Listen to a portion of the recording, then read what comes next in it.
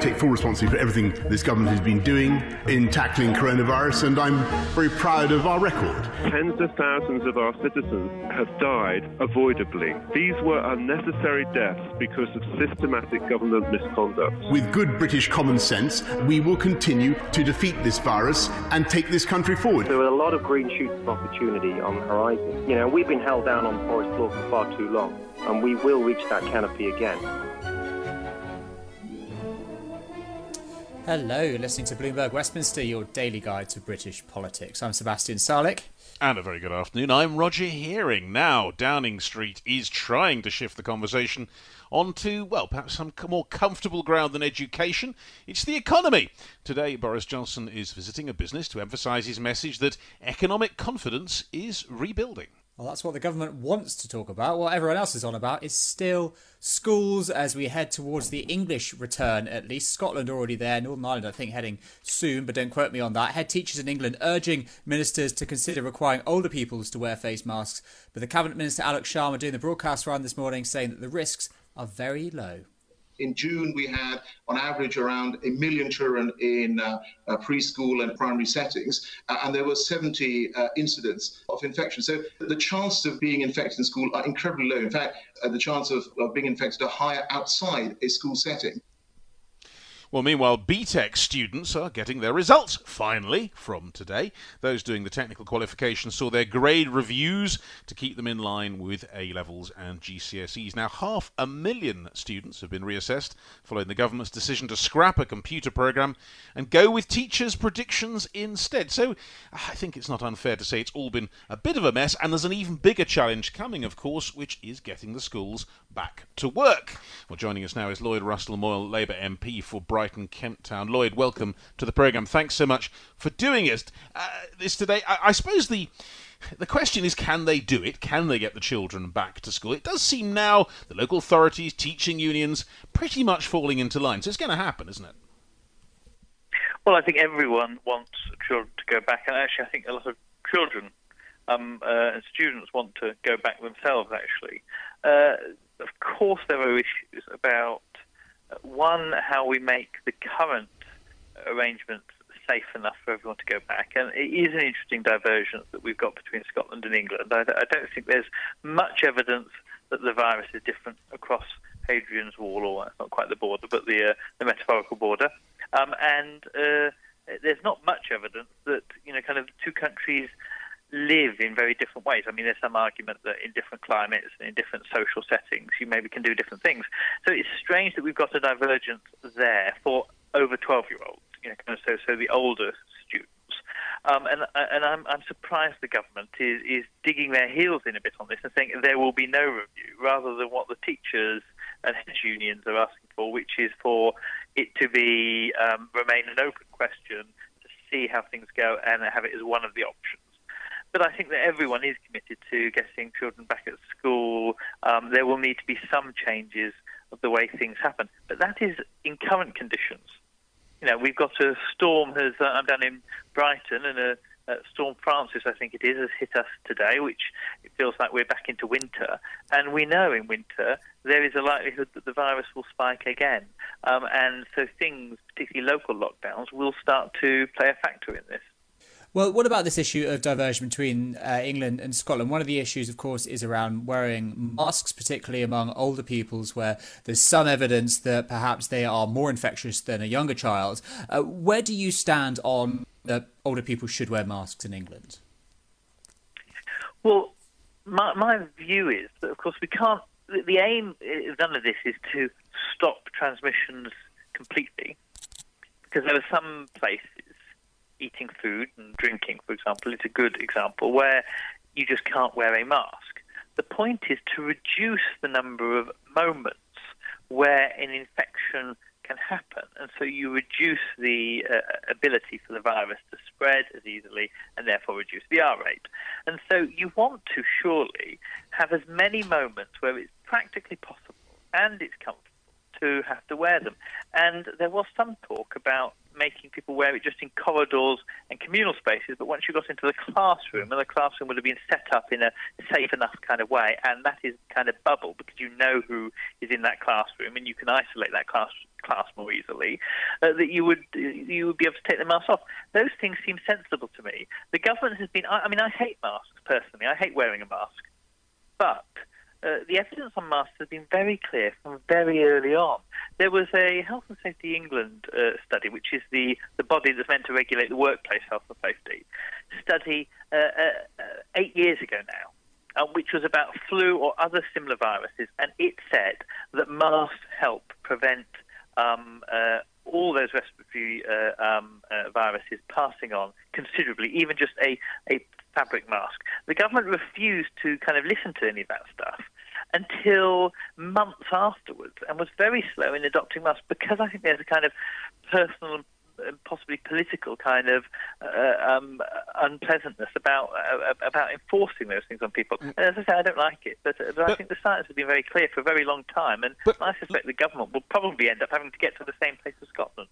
But Lloyd, the problem surely in all this is schools are not just like the rest of the country. Schools involve children, students, who may not be that cooperative, who may not be that organised. I mean, the chances of this actually working realistically is nil. Well, I think that's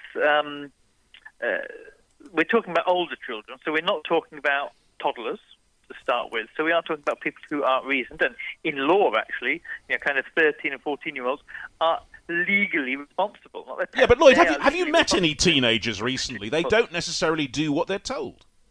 Well, actually, most teenagers do what they're told. I think this is totally unfair to say that about. There are some that don't, and the Scottish rules that I was reading earlier on say that we should avoid expulsion or exclusion for children that refuse, but that you would use other kind of forms of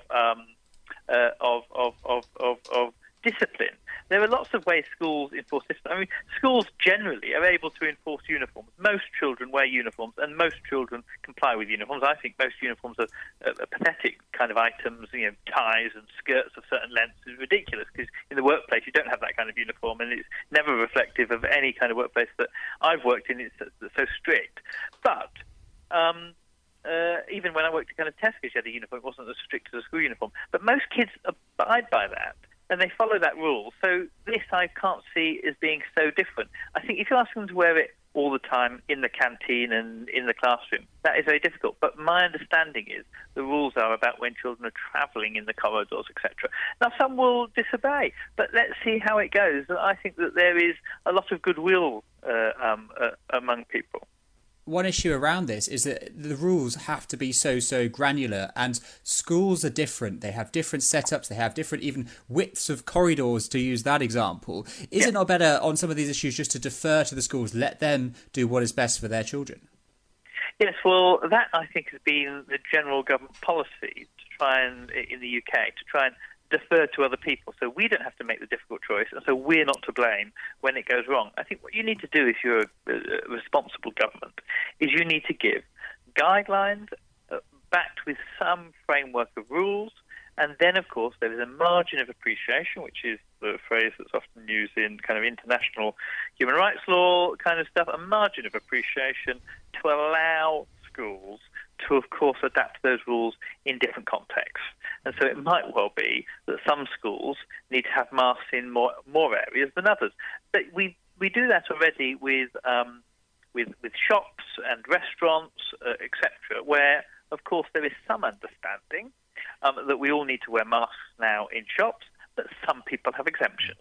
We do that at the moment already, where there is, of course, an understanding that if you are buying a takeaway, you are meant to be wearing a mask, but if you're sitting down and eating, you don't have to. And, of course, there is a margin of appreciation. Within that, you don't suddenly shout at someone as soon as they walk into the restaurant. You work with people, and each restaurant is allowed to police that themselves. And I think that's the right approach, and that's how it should happen with schools as well. But the government does have to lay down a framework. Otherwise, schools are working against nothing.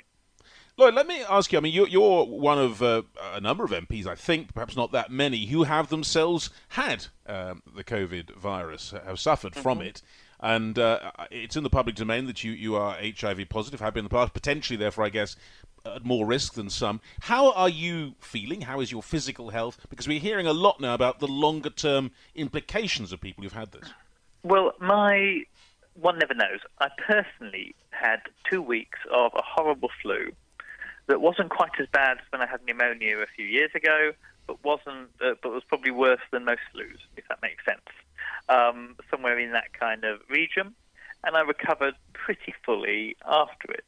I have noticed on and off issues with taste just being slightly different, but apart from that, I wouldn't say that there's much difference. So I've not had this long COVID that people talk about in terms of exhaustion and everything.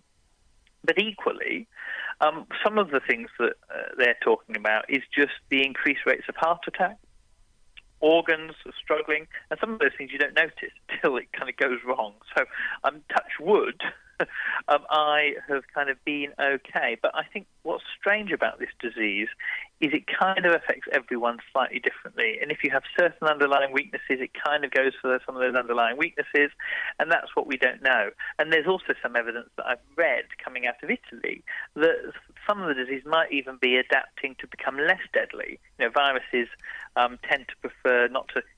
It advantages you if you don't totally kill your host, because you can survive longer in that host, if that makes sense, if you're a pathogen. And so there's some evidence that it might well be adapting so it's less deadly, but it might well cause more long-term issues. Does that make sense? Yeah. So it's still, from a personal level, I've not been particularly badly affected in the long term as far as I can tell. But there is an interesting kind of trajectory here about, is it less deadly but has more long-term consequences? The countdown has begun. From May 14th to 16th, 1,000 global leaders will gather in Doha for the Qatar Economic Forum powered by Bloomberg. Join heads of state, influential ministers, and leading CEOs to make new connections, gain unique insights, and uncover valuable opportunities in one of the world's most rapidly rising regions. Request your invite for this exclusive event at QatarEconomicForum.com. Let's have a look at what else is making the news in the world of politics. We start with the exams fiasco, because the former Education Secretary saying that the government U-turn over exams could be Boris Johnson's Black Wednesday moment. Famously, not a good period for John Major, and very much spelt the end of his premiership, or the beginning of the end, rather. The person in question is Justine Greening. She was, of course, Education Secretary for a couple of years under Theresa May, writing in The Guardian today that the whole debacle could fatally undermine Boris Johnson's claim to be a champion of levelling up. She added that more has to be done to ensure young people aren't failed again by the government. Remember that Justine Greening was one of the MPs who had the whip removed, the Conservative whip removed, for voting against a no-deal Brexit, and she subsequently did not run again in the 2019 election. Yes, so she has no great love, I think, for Boris Johnson, but it's an interesting point. Various people have drawn attention to this, someone saying that it could even be a sort of poll tax moment, perhaps alluding to what happened, of course, with Margaret Thatcher. We'll see where that goes. Meanwhile, deforestation and the green agenda are looming large, because UK businesses could be banned from using products grown on land that was deforested illegally under a new law being proposed by the government. The legislation will be introduced to clamp down on illegal deforestation and to protect rainforests by cleaning up the UK's supply chains. The due diligence requires businesses to publish information that shows where key commodities came from and what they were produced in line with local laws. Firms would face fines if they failed to comply.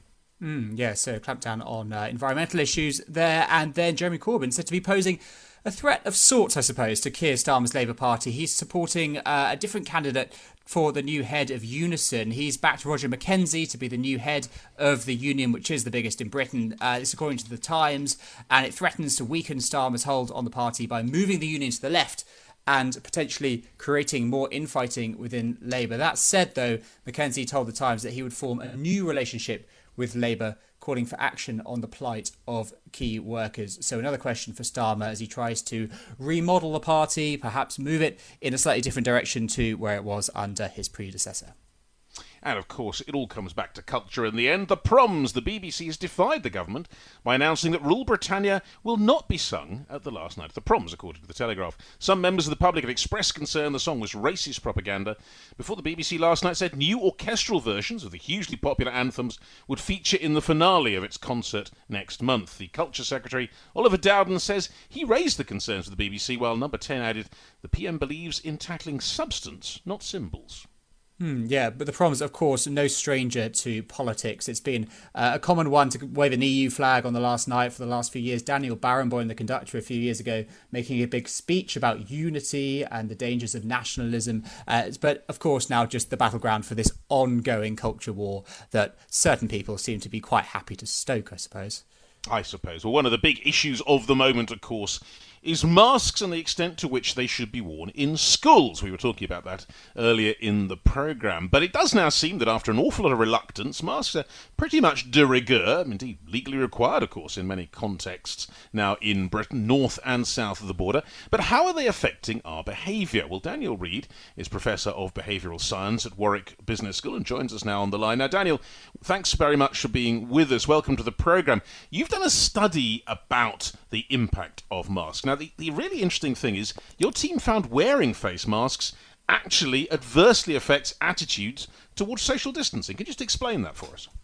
Well, what we found is not so much that people disliked social distancing, but that they were willing to get closer to one another if they wore a mask.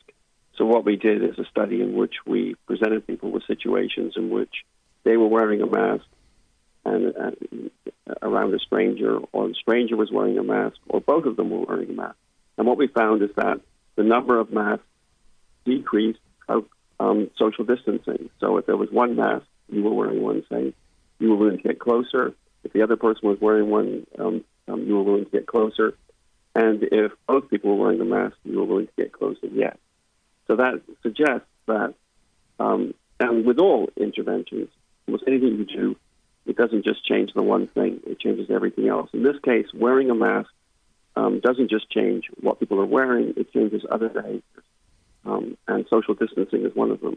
So is an argument here, Daniel, that masks are lulling people into a false sense of security? Because as we know, they're designed to stop particles from people's mouth and nose travelling through the air, but the sort of corona smaller particles can travel through these masks. Mm-hmm. Well, it's conceivable that is the case, or that wearing a mask could, in sort of a worst case scenario, increase the possibility of infection under some circumstances. Now, I'm not really qualified to to judge whether that's true or not. But on the Guardian today, on the front page, there's a picture of two students who are kind of hugging one another, holding their faces together, both wearing masks. And I thought, well, that's probably not the best thing to do if you're concerned about the possibility of infection. So I think you have to look carefully at not just whether masks prevent in some way the spread of the disease, if our behavior was unchanged, but the total effect of the behavior change that the mask will bring, as well as the effect of the mask. So, Daniel, I suppose what we're talking about in this is, I think, what's called risk compensation, isn't it? That you sort of balance two risks effectively, but really without the understanding of the mechanism which would make that absurd. Yes, risk compensation is something like you get really good brakes on your car, so you drive closer to the cars behind you because you can stop more easily. And that could ultimately either leave your risk unchanged or increase the amount of risk that you actually are experiencing or presenting to others. Yeah, so if people don't know go ahead. No, sorry, please continue. No, I was just going to say that if people don't know, people are not necessarily able to do a proper balancing of the risks of getting closer against the benefits from wearing a mask. And they may end up potentially increasing the risk that they experience wearing a mask simply because they are, they've done sometimes the calculations wrong. I don't want to say that that's necessarily true, and at the same time, we have to realize that being able to go out in society and interact with other people is a good thing as well. So if masks make you more willing to do that, that's a plus on the side of masks. Well, I mean, one time when we're less encouraged to go out into society and see people is if there is another lockdown, whether it is local or national. Is there a risk then that people are less likely to follow that guidance if they feel safe with these masks that, as we've established, may not necessarily be a catch-all? That's potentially true. I mean, I think it would be a bit much to take our research and say for sure that would happen, but it's something that needs to be thought about. And the situation always has to be monitored carefully. If we find, for instance, that people feel completely liberated by masks and are going out and doing wild things, perhaps wearing masks for long periods of time, well past their useful period, or spending much more time in closed spaces just simply because they're wearing masks, then we would have to potentially intervene, perhaps with messaging or perhaps with changes in rules. So there is a risk, but I don't think that this is guaranteed to happen, and we need to just monitor the situation. Daniel, how do you feel when you wear a mask? I'm just interested. Do you sort of feel that it changes your outlook or not? Yes, I do. In fact, this is quite interesting because I have been trying to kind of observe my feelings, and what I found is that sort of early days when masks were not being used very much, I would be very, if I saw someone wearing a mask and I wasn't wearing one, say I went outside for a walk, someone was wearing a mask, I would give them a wide berth.